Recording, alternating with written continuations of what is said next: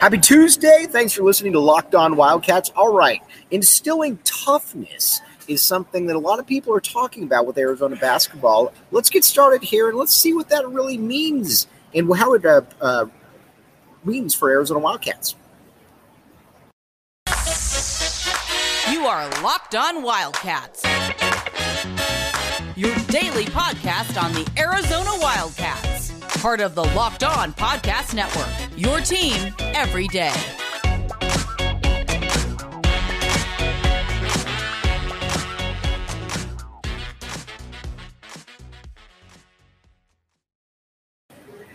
Thanks for keeping it Locked On Wildcats. I am your host, Mike Luke. All right. Now, I've generally thought, and I still do to a certain extent, that it's somewhat overblown, the criticisms of Tommy Lloyd when it comes to toughness.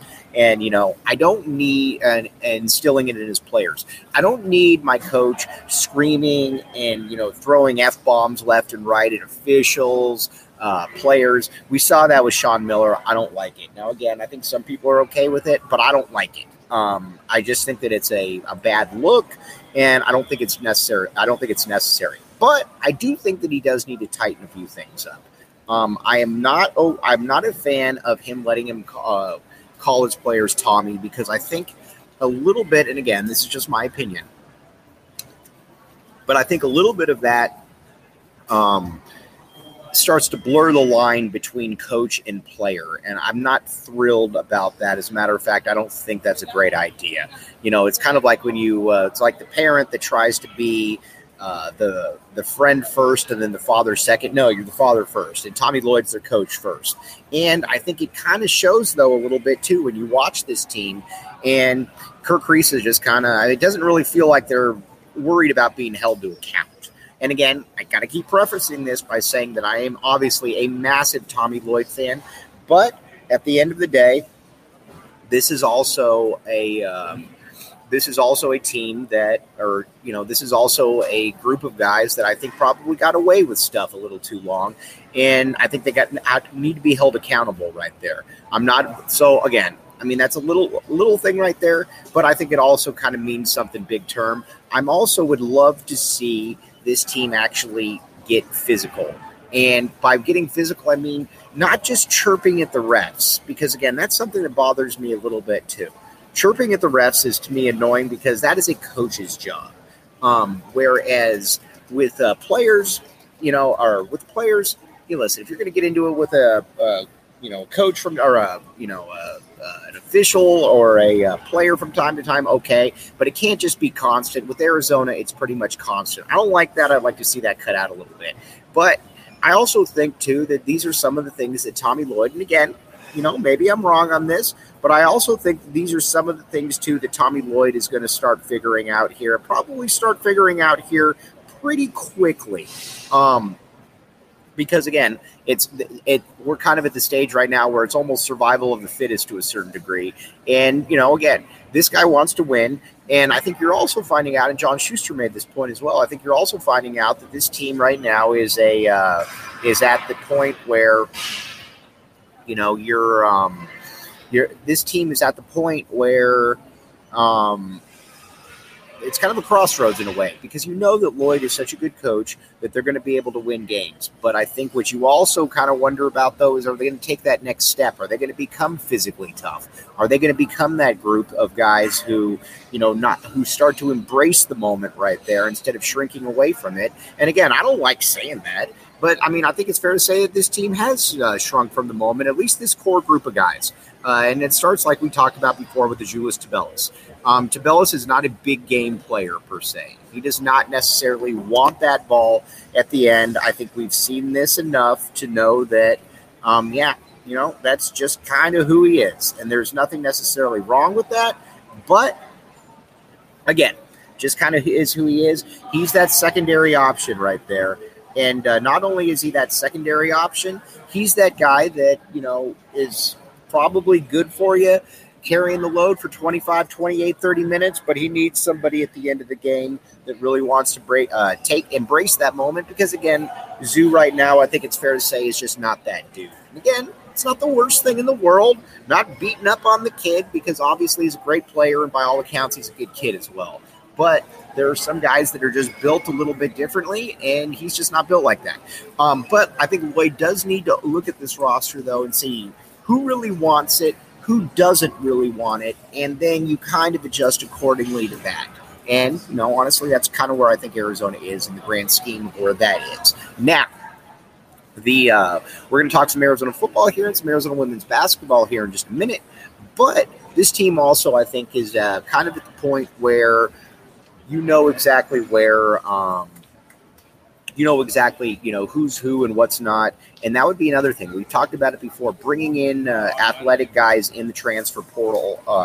But these guys also, I think, need to be tough. They need to be willing to take on more of a kind of a grimy grunt type, mentality right there that I don't know that many people on this team have. And again, I think with the Julius Tabella, I think a guy like Umar Ballo certainly has it. But there are other guys out there that I do kind of question where and if they have that killer streak right there. And that's where I think you got to look at. Okay, now we're going to talk a little bit of Arizona football here, and we're going to sprinkle this in throughout the week. But first, we got to talk about the quarterback spot because spring football is here. And not only is spring football here, it is back with a vengeance. And the first thing that I think we need to talk about is let's talk about where Arizona is in the grand scheme of things when it comes to the quarterback position. There's not many times that I can say this, but I can say this very, very well, that Arizona has one of the best quarterback situations in the entire conference. And honestly, I'm not sure that it doesn't have one of the top 2 or 3 best. When you look at depth, when you look at talent, when you look at where everything is with the Wildcats. Now, USC with Caleb Williams is obviously that's kind of the gold standard right there. Because again, this is a Heisman caliber type. Well, he is a Heisman caliber type player, and he's got a loaded team around him, and he's also got coaches that know what they're doing as far as getting guys accolades, getting guys into the NFL. He is really, really good. So that goes without saying. But then after that, it becomes kind of fascinating. Though, because. Listen, you could probably say Michael Penix is better than Jaden DeLora, and I would go with that. Maybe even Bo Nix. Cool. But then after that, you got Noah Fifita, who absolutely love on this show, as everybody knows. Big fans, huge fans of Noah Fifita on this show. And, when he's played, he's shown that he's got that ability to be able to take his game to the next level.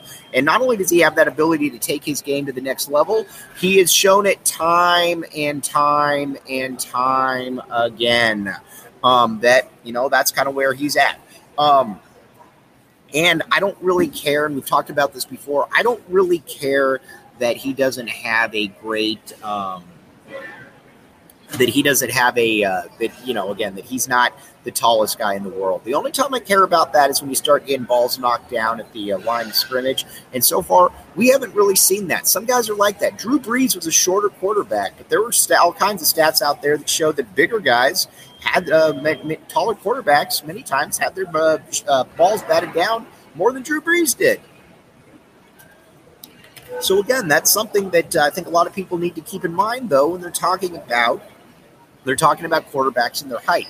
And as far as the arm strength goes, the arm strength is fantastic. The arm strength is not only next level. He has touch with the ball. You can tell that he's a coach's son. You can tell that they weren't put him together very, very well right there. And he's a player that I think at this stage it's fair to say that he's a pretty good player right there. Then Braden Dorman, very excited to see Braden Dorman because he's a little bit different than the other guys that Arizona has on the roster. And what I mean by that is he's a bigger dude, and he's more of your typical. He's kind of more your typical, drop back, big time thrower who can make some really big throws out there. And again, he's also kind of where I think Tommy Lloyd has shown that he's got the ability to, be able to make plays throughout the field. Or, I don't know, Tommy Lloyd, Jed Fish. He's got the ability to be able to wing the ball all over the field. And that's what you want. So you've got three different kinds of quarterbacks there. Obviously, Jaden Delore is a little bit closer to what Noah Fafita is. But, these are still guys, though, that I think have, all unique skill sets. And honestly, I think it's a real testament to what Jed Fish has been able to do, that you could have three quarterbacks in there like that. And not only have three quarterbacks in there like that, but three guys in there that can make plays in a variety of ways. Because how many times have we talked about it before? How many times have we talked about it before where Arizona is, you got one good quarterback. It's kind of the Willie Tuitama thing. You got one good quarterback, and then after that, you're basically messed up. And that's kind of where Arizona's been in the past. But you don't have to throw Adam Austin out there, and that is with all due respect to Adam Austin. But that is that's a situation though with Arizona where Arizona's very good there. Now let's talk about the running back position right there. Now we'll also love the running back position as well. With running back spot, you've got three guys that can all play. Sound familiar? Sounds like the quarterback thing, where you've got Michael Wiley, Jonah Coleman, DJ Williams. All three of those guys super, super good. And not only are all three of those guys super, super good, but they all bring a little bit of a different quality. Michael Wiley is the jack of all trades. He's the best back on. He's not probably the most physically talented back, but he is the best back on the roster because he can catch out of the backfield. He can block. He can break things. I didn't think this when they brought him in, but I think that he can. I think there's a legitimate chance that he could play in the NFL, and I think he made a good decision by coming back. Only going to improve that stock, and I'm guessing the coaches probably told him that he would take on a ton of the load. And then Jonah Coleman. You watch Jonah's beast. I mean, he's built low to the ground. He's about 5'8". He's probably about 215 pounds, but he's put together incredibly well. And not only is he put together well, you look at him and he wants it. You watch some of those weight room videos that our good buddy Lamont Lovett has sent, and he's squatting, and he's just calling it baby food right there. I mean, it's impressive stuff. And then DJ Williams, as we've talked about, he is a guy that, he's probably the most physically talented back on the roster. He's the guy that, quite frankly, I'd like to see play a little bit more, not a little bit less. But he's very good. And all three of these guys, though, they all bring in a little bit of a different vibe. So that's kind of your quarterbacks, and that's your running back spot. All right, but also let's talk about FanDuel. All right, now FanDuel. This is the time of the year that you want to bet because, again, you've got college basketball going on. You've got the NBA. You got baseball. You got heck, you got hockey. I don't know anything about hockey, but you know what? Even if you don't know anything about sports, it makes it far more interesting, though, when you're able to bet on sports that you don't even know about and it's more interesting. Now, again, you're probably going to want to know what you're betting on, but again, it makes it more interesting. That's why FanDuel.com/LockedOnCollege is there. Very, very privileged to have our good friends back in this right there. But again, /LockedOn or FanDuel.com/LockedOnCollege. Okay, now we're going to take a quick break and we're going to talk tight ends and a little bit of Arizona women's basketball. Thanks for keeping it locked on Wildcats. I am your host, Mike Luke. All right, now let's talk some tight ends, and we're going to get to the wide receivers tomorrow, and then we're going to get the wide receivers line on both sides, and we're just going to keep going from there. But at the tight end position, I think that's a very, very interesting spot because now you've got Tanner McLaughlin, you've got Kean Burnett, and not only do you have those guys, but those guys I think are going to make that next step. And this is a big testament to the development of players by this U of A coaching staff. Let's be honest here. McLaughlin is a guy from Southern Utah. Never didn't expect anything from Southern Utah, to be honest with you. And he has been a beast. In not so many words, he's done everything there that Arizona needs him to do and more. That's what's been really impressive about Tanner McLaughlin. And, from catching the ball to blocking to, you name it. And then Kean Burnett. People forget, and this is also a testament to Jed Fish, that Kean Burnett came in here as a four-star tight end, ex-USC commit. And then not only was he an ex-USC commit, but, a high four-star kid, could have played anywhere he wanted. Didn't get on the field a ton this year, but I think you're going to see with Jed Fish, I think you're going to see him get Kean Burnett on the field more. And if you get Kean Burnett on the field more, I think that that's going to be a great thing because I think he's a little bit more explosive, a little bit more athletic than Tanner McLaughlin. And I think that just makes the wide receivers' jobs even easier. The wide receivers, who we're going to talk about more tomorrow. Okay? All right. That's called a tease right there, my friends. That's called a tease. Okay. Now, let's take a quick break. We'll come back with you, and we're going to talk some Arizona women's basketball. Thanks for keeping it locked on, Wildcats. I am your host, Mike Luke. All right, let's talk a little bit of Arizona women's basketball right here. All right, and again, I don't want to jump the shark, as it's so called, but next year is the year where I think Adia Barnes starts to really make that move from top 25 back into the real nation's elite because You've got a group of players coming in. You've got 3 top 15 players. It's her best class. So you got Jada Williams, who we all know is a mega recruit. And not only is she a mega recruit, she is looked on. She is a player that LeBron James has been to her games. She is just and she's a point guard. She's the first real point guard that I think Arizona's had that is in quite a while that is a true point guard. That's where it gets interesting. And then you've got Brea Cunningham. Now, her and Montoya Dew are kind of a little bit similar and obviously different at the same time in that they both bring a little bit of height into the equation. These aren't the smallest. These aren't your typical small players right here. These are players that are coming in that are a little bit inside out and both have some real potential, some real strength to their game. But you mix them in with Kaylin Gilbert, with Paris Clark, with Lamaya Hilton, Maya Najee, and then you start building a little bit of that foundation there to get back to the nation's elite. And again, a lot of times with recruiting, as we've talked about, it takes a class upon class. The ones, I think the coaches that really kind of miss the ball are the ones that, they get one good class and then they fall off from there. And that is a little bit of the concern that I think a lot of people have when it comes to recruiting. But Adia Barnes is a lot like Sean Miller in that regard. She's a lot like Sean Miller in a lot of different ways, to be honest with you.